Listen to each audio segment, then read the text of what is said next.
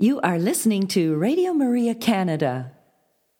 We now present Your Life is Worth Living, hosted by Al Smith.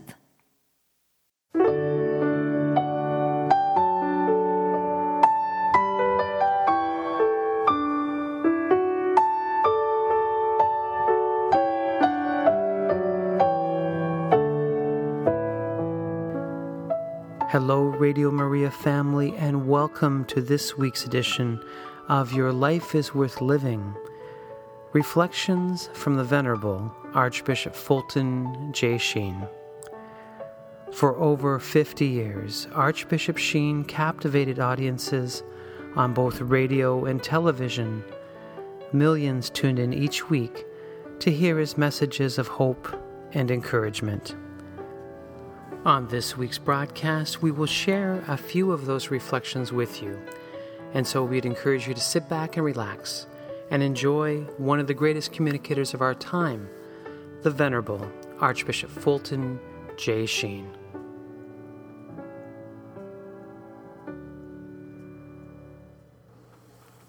Hello, Radio Maria family, and welcome to another edition of Your Life is Worth Living. I'm your host, Al Smith, and I'm excited to share with you a few more lessons given by the Venerable Archbishop Fulton J. Sheen. I thought today I would share with you Sheen's reflections on the meaning of the Mass. And we as Catholics know that the Mass, the Eucharist, is the source and summit of our lives. And so it's nice to have that explained to us. And so we'll also share another reflection after learning about the Mass entitled Human Freedom, and it is lesson 4 in Bishop Sheen's 50-part series on the Catechism. And so let's begin with prayer. In the name of the Father, and the Son, and the Holy Spirit. Amen. Hail Mary, full of grace, the Lord is with thee.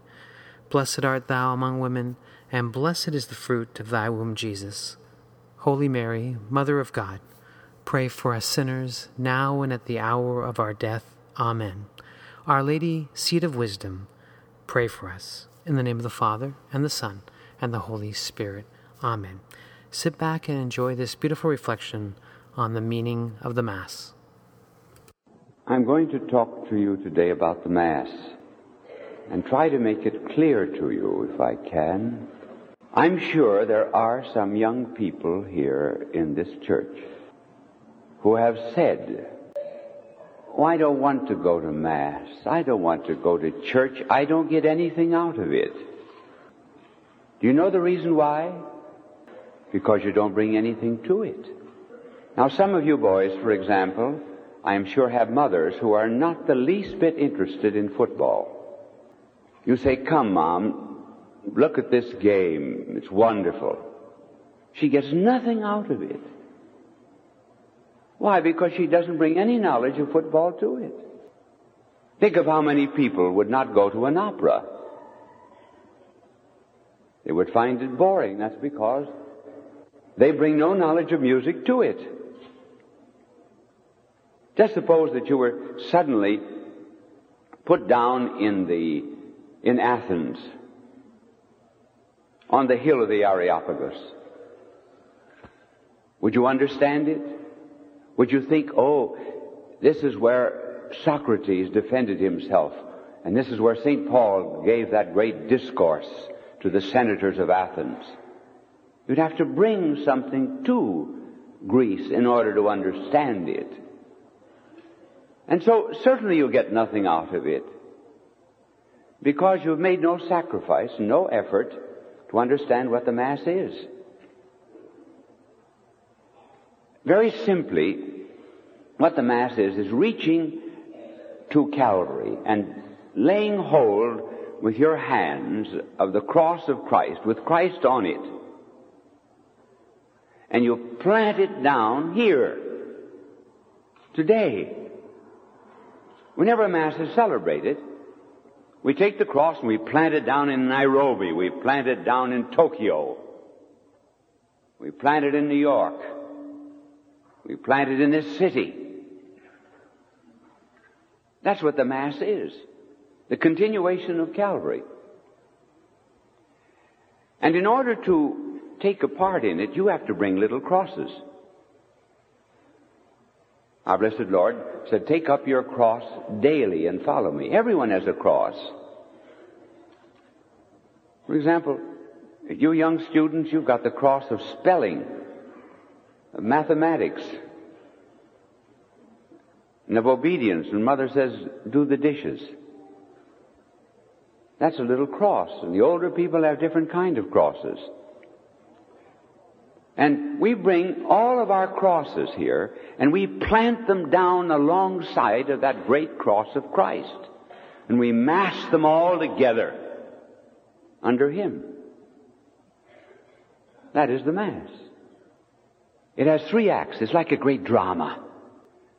Just suppose that 4 or 5 centuries before Christ there was a great drama, because that was the great age of drama.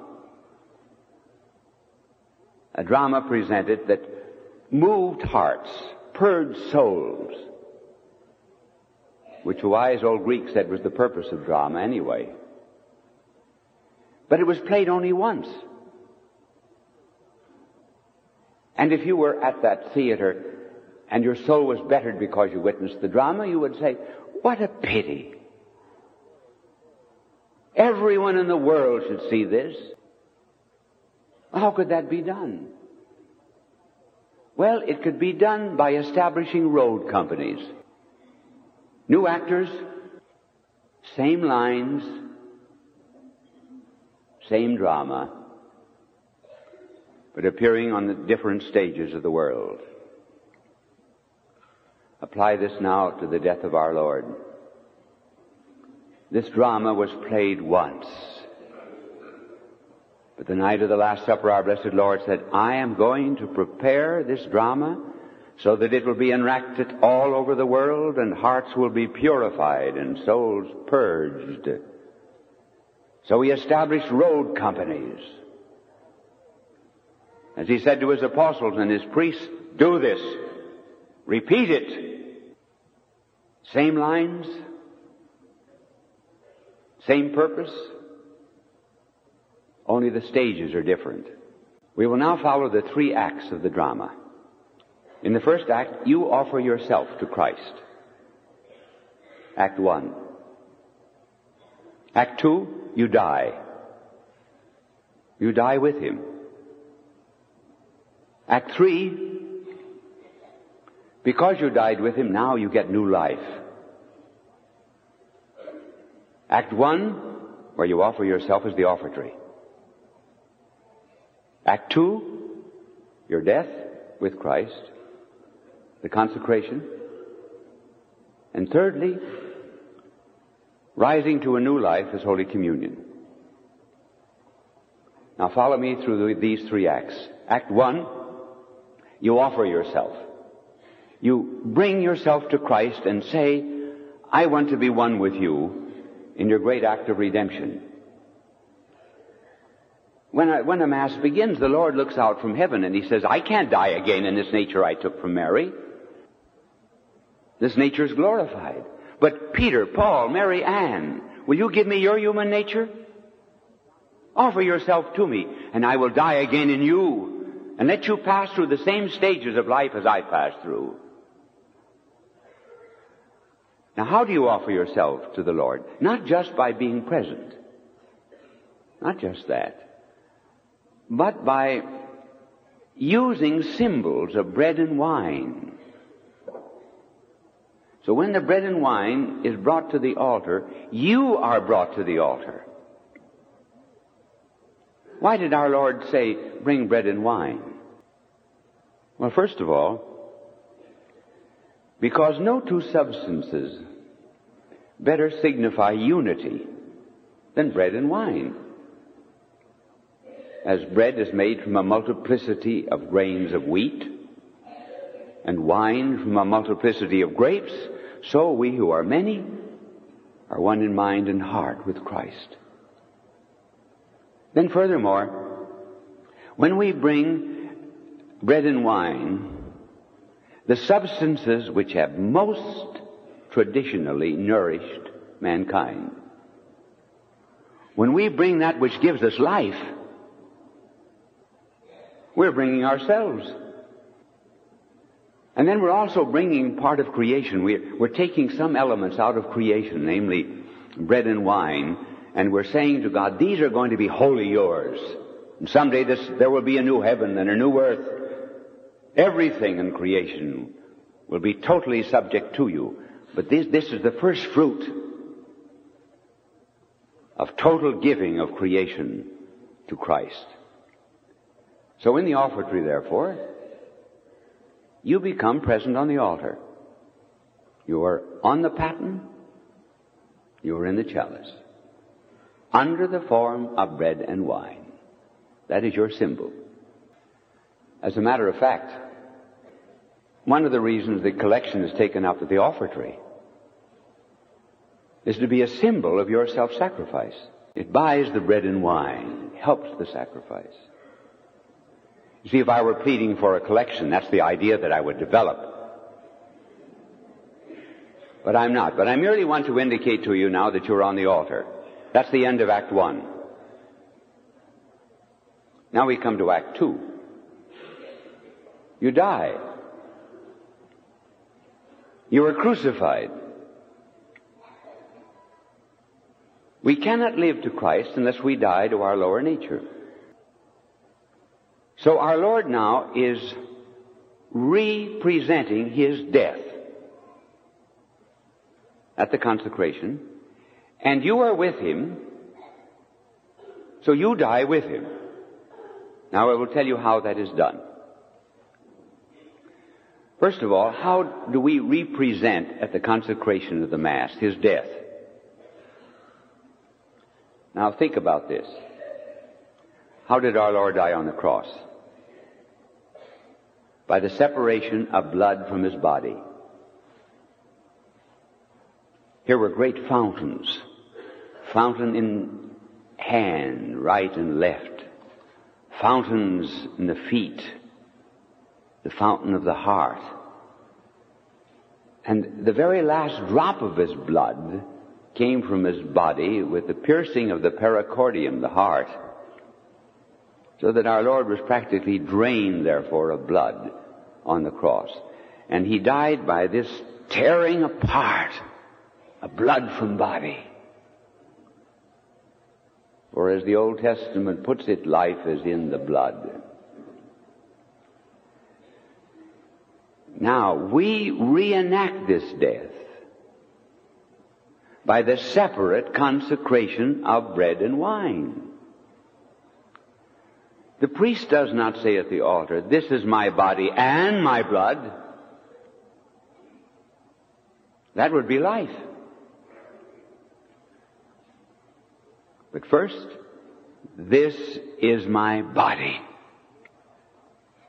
Then over the wine, this is my blood. That separate consecration of bread and wine is like a tearing apart, a rending asunder of blood from body, and that is the way Christ died on the cross. So we sacramentally reenact the death of Christ at the consecration. But you are with Him, so you have to die with Him. Die to that which is evil, to pride and lust and envy and gluttony, sloth, avarice. At the moment of consecration, therefore, you have to say the words of consecration in their secondary sense. The primary meaning of the words of consecration we know. This becomes the body of Christ, this becomes the blood of Christ. But there is a secondary meaning. And at the consecration, you should be saying, as every priest says, when I consecrate the bread and wine, I always have not only the intention of making present the body and blood of Christ, but I say to myself, as you must say, this is my body. This is my blood. I care not if the accidents of my life remain, my duties, my avocation, my responsibility in life. These are species. Let them stay as they are, but what I am substantially, body, soul, intellect, will. I'm thine, O Lord. This is the totality of myself. I die with you. That's the consecration. So you're dead with Christ. But no one ever dies to Christ without receiving new life. Now we come to the communion, Act 3. And this is one of the beautiful mysteries of communion. To understand it, I'm going to let you view nature. In the springtime, if the sunlight, the phosphates and the carbons in the earth could speak, they would say to the plants, unless you eat me, you shall not have life in you. If the plants could speak in the grass of the field, they would say to the animals, unless you eat me, you shall not have life in you. And if the plants and animals could speak, they would say to us, unless you eat me, you shall not have life in you. And Christ says to us in communion, unless you eat me, you shall not have life in you. And the law of transformation holds sway. Chemicals are transformed into plants, plants into animals, animals into man, and man into Christ. We now, therefore, have His life in us. This becomes, then, the great moment of love. We've died to that which is lower. Now we're going to have the higher life. And this higher life involves, as in marriage, lover, beloved, and love. The husband gives self to wife, the wife gives self to husband. Out of the lover being defeated by the love of the beloved, there comes the ecstasy of love. And what the union of husband and wife is in marriage, that communion is to the Spirit. The union of our soul in Christ, lover and beloved, produces the ecstasy of love. This, then, is the third act. It has another aspect which I will pass over quickly for a matter of time only, and it is forgotten aspect. When we study theology, it's hardly mentioned. In Scripture, it's mentioned constantly. And that is that when we receive communion, we have to bear this death of Christ in our lives. We constantly have to deny ourselves in order that the Christ life may emerge. Now see how nature represents that.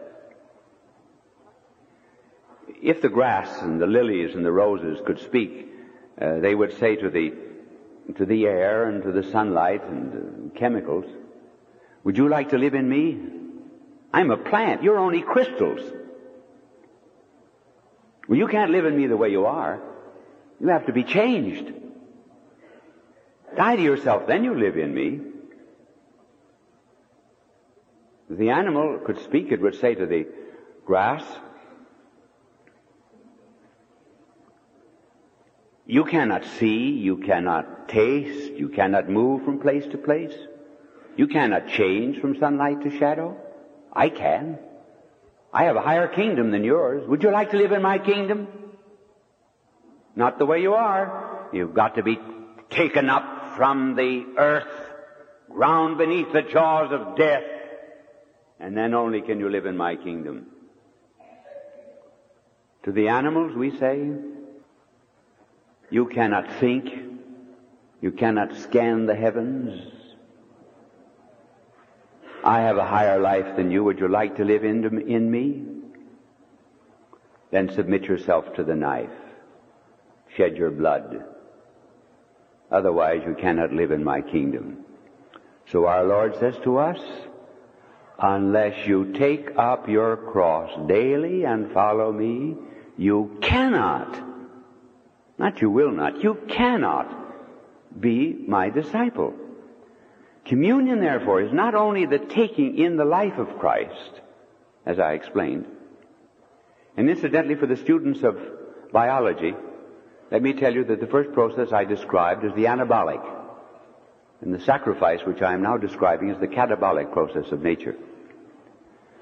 So now in St. Paul, we have the second element of communion. St. Paul says, know you not that as often as you eat of this bread or drink of this chalice, you announce the death of the Lord until he come. So communion, therefore, is an incorporation to the higher life of Christ, but inasmuch as we have to go back into the world, we're going to take with him our death. This is the Mass. Do you know that I believe that when we go before the judgment seat of God, our greatest regret is not that we were more faithful to the holy sacrifice of the Mass. What a blessing is our faith. Now, I have no reason to assume, absolutely none, to assume that you good people are not at Mass every morning. Every morning I've been here, look at the crowds. Now, I'm glad to see that you people are attendants at daily Mass. This is marvelous. I wouldn't come back some morning, sneak up on you to see if you were here. I wouldn't do that. I just assume that you would be. Now, I hope I've made this clear to you, young people especially, what the Mass is. Always think of it as 3 acts, and how you are united with the cross of our Lord. But since I have been tiring to you, and even at the risk of keeping you a little longer, I'm going to tell you a story about the Mass and the Eucharist. This incident happened in China. A bishop was arrested by the communists, put in prison, and he told one of the missionary sisters, to whom he gave the tabernacle key, to remove the Blessed Sacrament from the chapel. It was on the 2nd floor of his house, lest it be defiled by the communists who would take over his residence. The bishop was in prison for 2 or 3 years. He wasted away to skin and bones, wore a black stocking cap, a black kimono, was too weak to stand. During the few moments of the day they were released from the prison. In the prison yard he had to be supported by 2 fellow communist, or rather Chinese prisoners. The nun went to the chapel, took the Blessed Sacrament, but she hid it in a loaf of bread. And as she closed the door of the chapel and was about to come down, a communist colonel came up the stairs and said, I'm taking over this house. I have the key to the chapel. He tried to open the door and it would not open. He said, here, you open it. She said, I can't. My hands are filled with bread. Put the bread on the stairs. She said, the stairs are dirty. Then give me the bread. She said she reached him the Blessed Sacrament hidden in the bread with such reverence and fear that he laid hold of the loaf as if it might have been a baby. But he cocked a gun in case she should turn on him. and then he gave back the Blessed Sacrament. The nun was later on put in prison, beaten with rods, and underwent a kind of a bloody sweat from the terrific agony. Finally came the death march, and the bishop was put out in the march between two fellow Chinese prisoners. The communist colonel took a sack that was loaded with perhaps stones, weighed about 20 or 30 pounds, and tied it on the bishop's back, and then tied the rope in such a fashion that the weight would tighten the rope and he would eventually be choked to death in the march. But the communists would not kill anyone. The sister who told me this story was back in the line of march, and she saw the communist colonel tie this bag around his neck, and she broke the line of march, and she said, "Don't do that. Look at the man." It was a kind of an ecce homo. The communist colonel looked at her and then at the face of the bishop and seemed to see pain for the first time in his life. Then he called her a dog and told her to get back in line. She watched the weaving of the prisoners as they made their death march. And after a mile or two, she caught sight of the bishop, still supported by the two fellow Chinese prisoners, but the sack was not on his back. It was on the back of the communist colonel. I said, "Why did the communist colonel take it off his back, off the bishop's back?" And she said, "Because he once carried the Blessed Sacrament." The last we know of that communist colonel is that he was put in prison for helping the bishop. The bishop died on the death march. The sister today is still bearing the effects of it. And this bishop in prison, she told me, used to read Mass. He was the only one in prison who was ever given wine.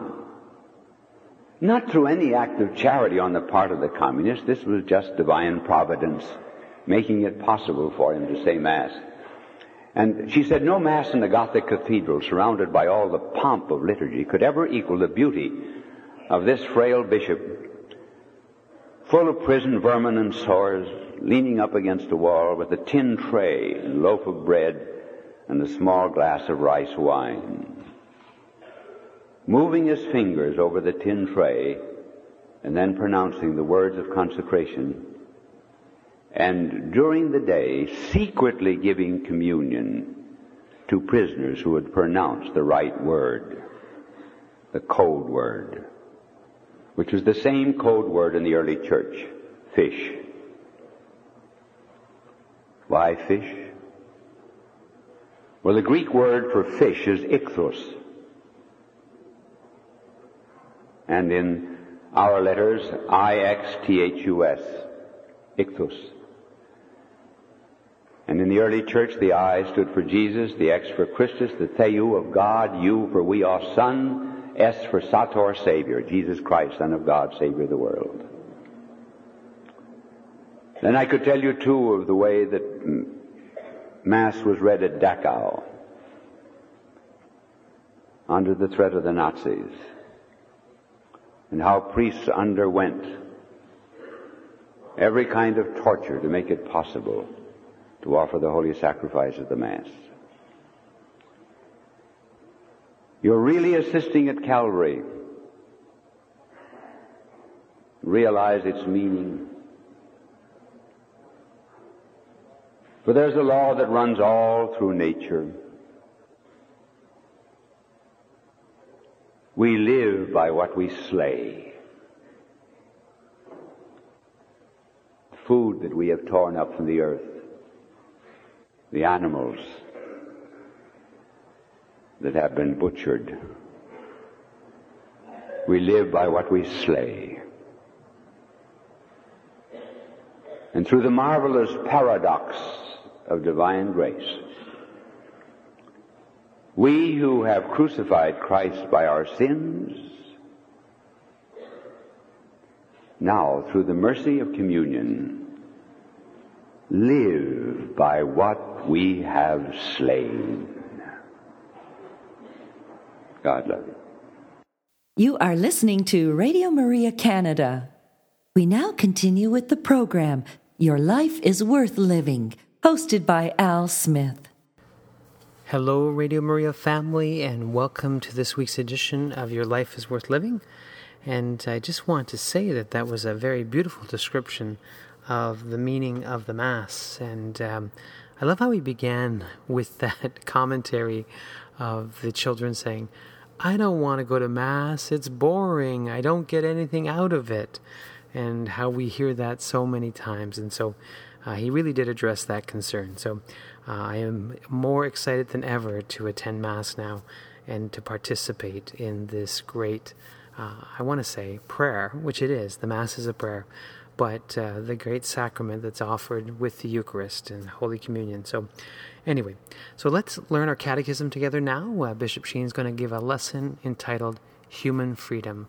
So please enjoy this. Peace be to you. No one is born an atheist, as no one is born a skeptic.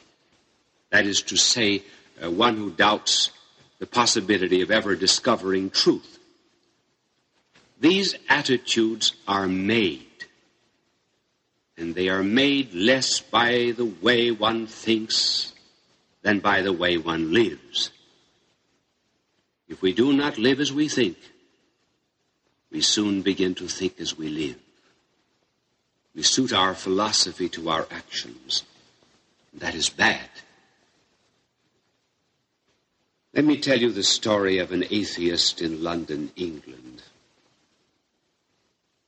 I used to do considerable work in St. Patrick's Parish in Soho Square in that city. One Sunday morning, I came into the front of the church to read Mass, and I found a young lady standing in front of the communion rail, haranguing the congregation. She was saying to the congregation, there is no God. There is too much evil in the world. Reason cannot transcend sense. It is impossible to conclude to his existence. Every night, she said, I go out to Hyde Park. I talk against God. I circulate England, Scotland, and Wales with pamphlets denouncing a belief in the existence of God. And on she went. By that time, I was up to the communion rail. I said to her, young lady, I'm very happy to hear that you say you believe in the existence of God. She said, you silly fool, I don't. I said, I understood you to say just the contrary. Suppose I said that I went out every night to Hyde Park and talked against 20-footed ghosts and 10 centaurs. Suppose I circulated England, Scotland, and Wales, denouncing a belief in these ghosts and in their centaurs. What would happen to me? She said you would be crazy. They would lock you up. Well, I said, do you not put God in exactly the same category as these fantasies of the imagination, namely ghosts and centaurs? Why then would I be crazy attacking ghosts and centaurs, and you are not crazy attacking God? She said, I don't know. Why? I said, because when I attack these phantoms of the imagination, I am attacking something that is unreal. But when you attack God, you are attacking something just as real as the thrust of a sword or an embrace. Do you think I said that we would have any such thing in the world as prohibition unless there was something to prohibit? Could there ever be anti-cigarette laws unless there were cigarettes? How can there be atheism unless there is something to atheate? She said, I hate you. Well, I said, now you've given the answer. Atheism is not a doctrine. It is a cry of wrath. There are indeed two kinds of atheists. There are the simple persons who have read a smattering of science, and they conclude probably that there is no God. But the other type of atheist is that type that might be called militant, such as the communists. They really do not deny the existence of God. They challenge God. It is the very reality of God that saves them from insanity. It is the reality of God that gives them a real object against which they may vent their hate. Now, after discussing the attitudes that any soul may take in the face of proofs, we will investigate the knowledge of God. First of all, how does God know? Well, God does not know the way we know. We know by looking at things. God knows by looking at himself. We can get a faint idea of the way God knows from an architect. Before an architect puts up a building, he can tell you if he is the designer. The size of the building, its dimensions, the location of each room, its height, the number of elevators it will have, and so forth. How does he know all of this before the building is built? Because he is the designer of the becoming of the building. Now, God is a cause, too. But God is not just a cause of the becoming of the universe. He's the cause of the very being of the universe. And just as an architect needs only look into his own mind to understand something of the nature of that which he has designed, as a poet knows his verses in his own mind, so God knows all things by looking at himself. He does not need to wait for you to turn a corner before he knows that you're doing so. He does not see little boys putting their fingers into the cookie jar and conclude they're stealing. Everything is naked and open to the eyes of God. For example, he does not just look down at a debutante at a coming-out party and then be on tender hooks for the next 5 years wondering if she's going to find a man. There is no future in God. There is no past in God. There is only the present.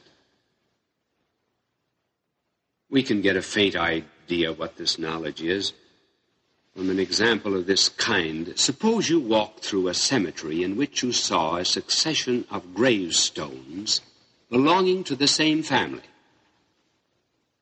As you walked along slowly, you saw written on the first gravestone the inscription, Ezekiel Hingenbottom, died 1938. Then you walked a little further, and you saw another tombstone reading, Hiram Hingenbottom, died 1903. A few steps more, Nahum Hingenbottom, died in 1883. And then still further on, Reginald Hingenbottom, died in 1861. These tombstones would indicate a succession of events that happened in space and time. But now suppose you flew over that cemetery in a plane. Then you would see all at once. And that is how history must look to one who is outside of time. Another example may make clear the knowledge of God. Imagine you were looking at a motion picture reel This motion picture reel has the full story or drama unwritten on every single inch of it. Suppose the motion picture reel were conscious. If it were, it would know the whole story. But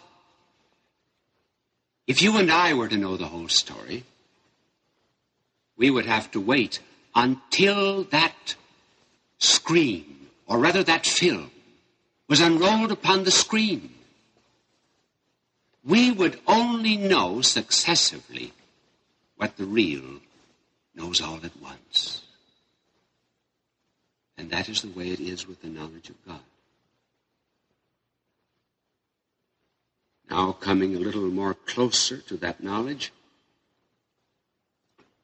because God knows all things and because he is creator, it follows that every single thing in the world was made according to an idea or a pattern existing in the divine mind. Look round about you. You see a bridge, a statue, a painting, a building. Before any of these things began to be, they existed in the mind of the one who designed or planned them. In like manner, there is not a tree, a flower, a bird, an insect in the world that does not in some way correspond to an idea existing in the divine mind.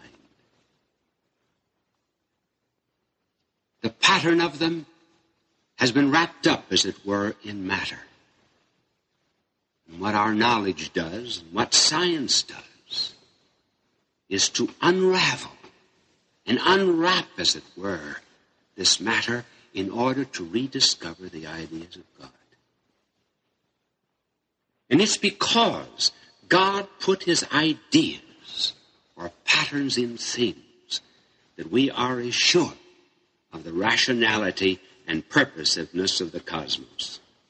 It is that that makes science possible.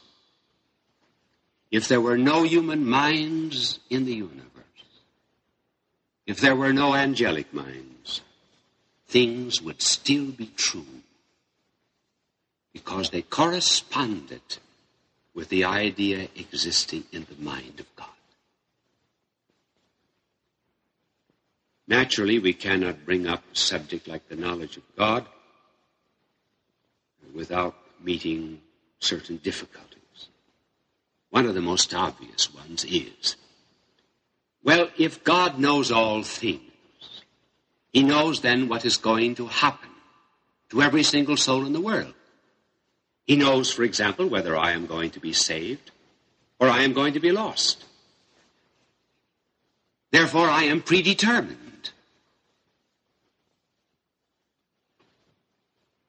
Well, that was an argument that was used a few centuries ago, and as a matter of fact, it was part of the philosophy of Eastern peoples. Now, in order to understand the knowledge of God, you must make a distinction between foreknowledge and predetermination. The two are not identical.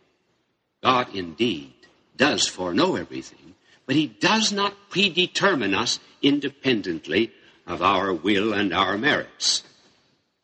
Just suppose that you knew the stock market very well. And because of your superior knowledge of business conditions, you said that such and such a stock, within 6 months, would be selling 10 points higher than it is now. Suppose 6 months later it actually sold 10 points higher. Would you have predetermined and caused it to be 10 points higher, although you foreknew it? There were other influences, were there not, besides your superior knowledge? To make it still more concrete, in the early colonial days of this country, a farmer set out for the town to make some purchases. He had gone but a short distance, and he came back, and he told his wife he had forgotten his gun.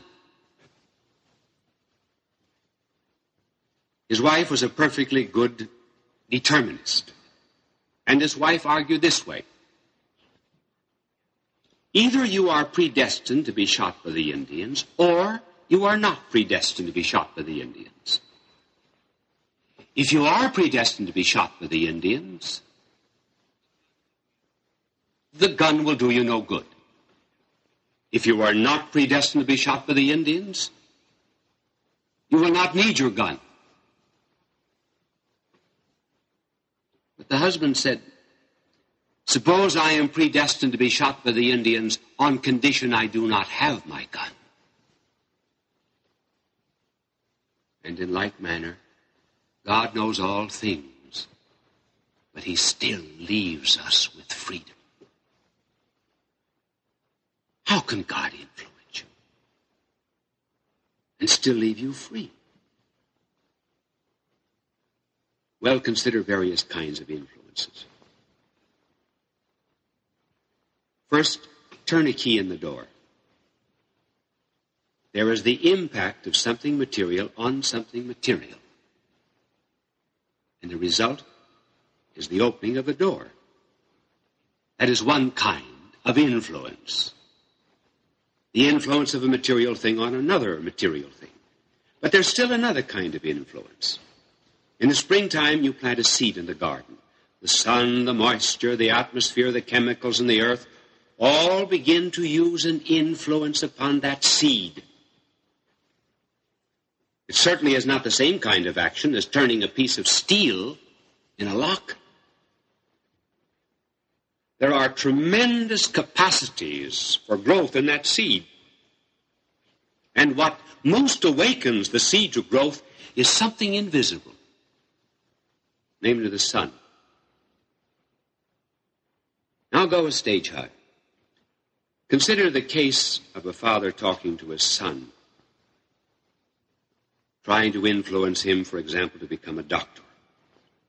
What actually influences the son is some invisible truth, as well as the deep love of the father for the son and of the son for the father.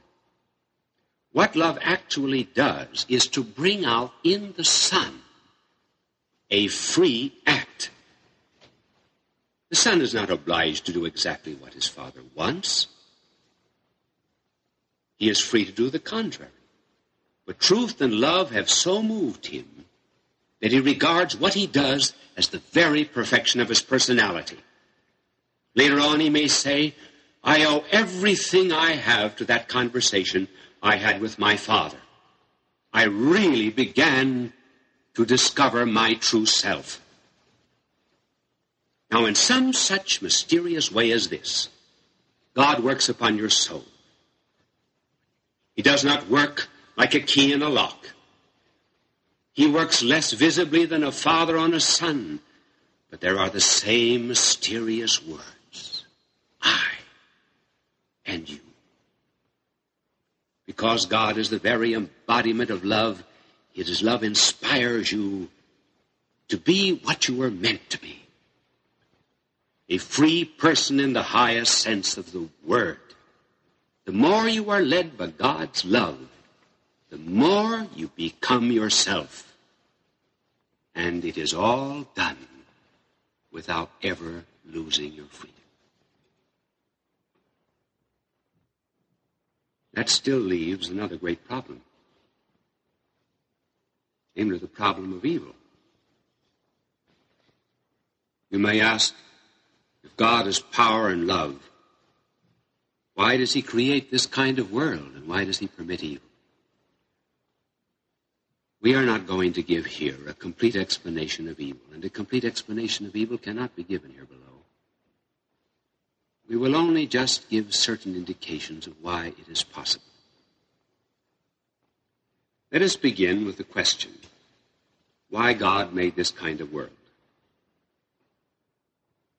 We must realize that this is not the only kind of a world that God could have made. He might have made 10,000 other kinds of worlds in which there would be no pain and no struggle and no sacrifice.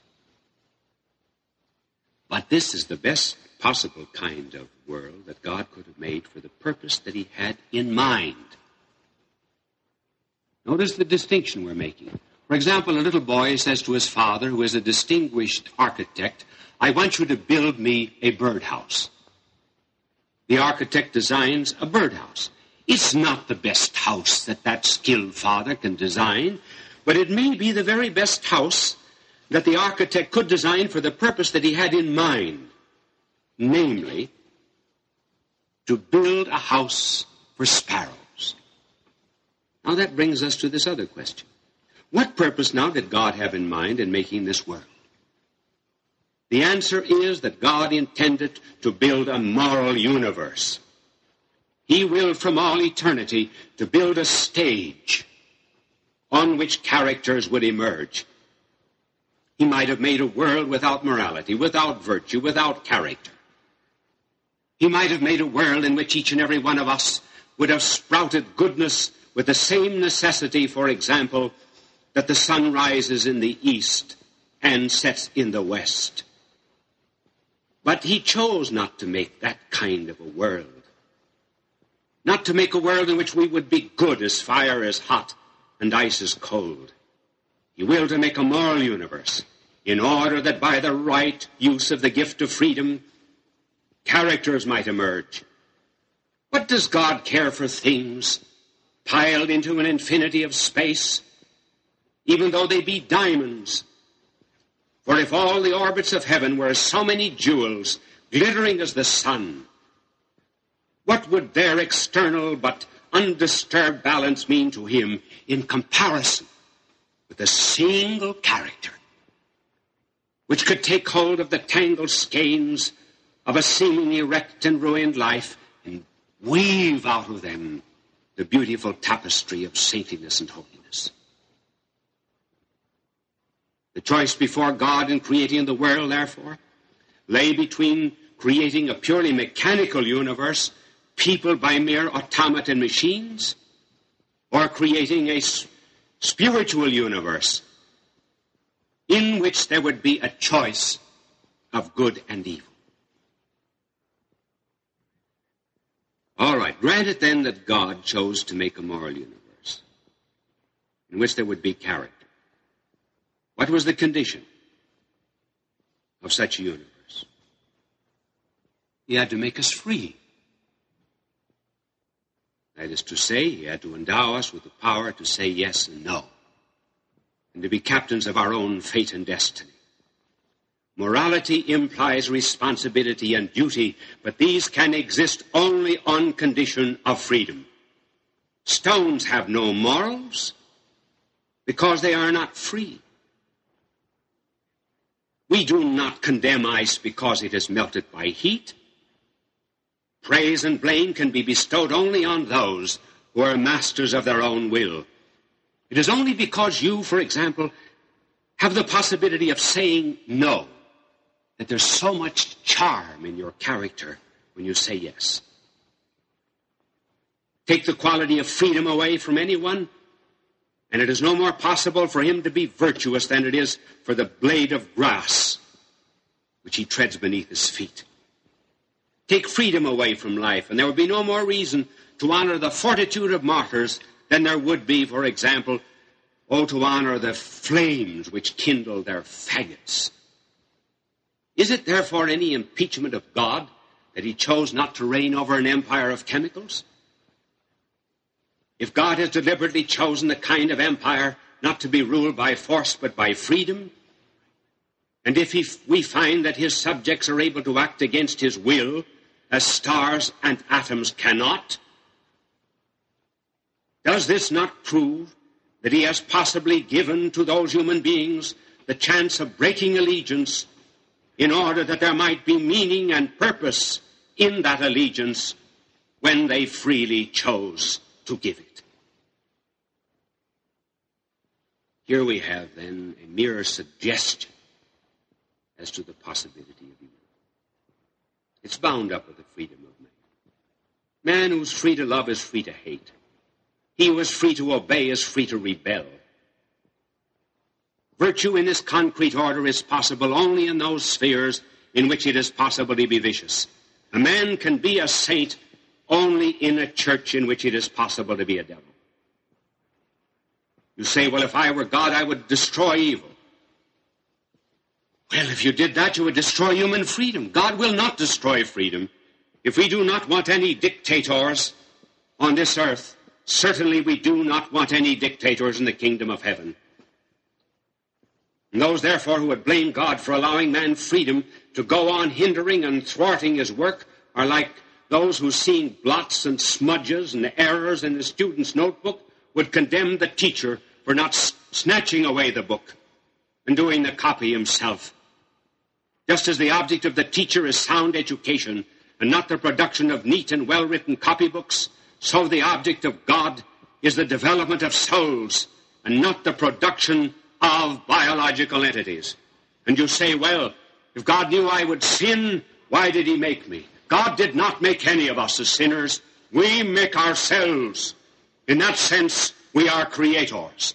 Therefore, the greatest gift of God to man short of grace is the gift of human freedom and the power to love him in return. God love him. You are listening to Radio Maria Canada. We now continue with the program, Your Life is Worth Living, hosted by Al Smith. Well, Radio Maria family, thank you again for joining me for this week's edition of Your Life is Worth Living. Please join us next time as we continue to share these beautiful meditations given by the Venerable Archbishop Fulton J. Sheen. And so until next time, may the Lord bless you and keep you. May the Lord let his face shine upon you and be gracious to you. May the Lord look upon you kindly and bring you peace. You have been listening to Your Life is Worth Living, hosted by Al Smith, here on Radio Maria Canada.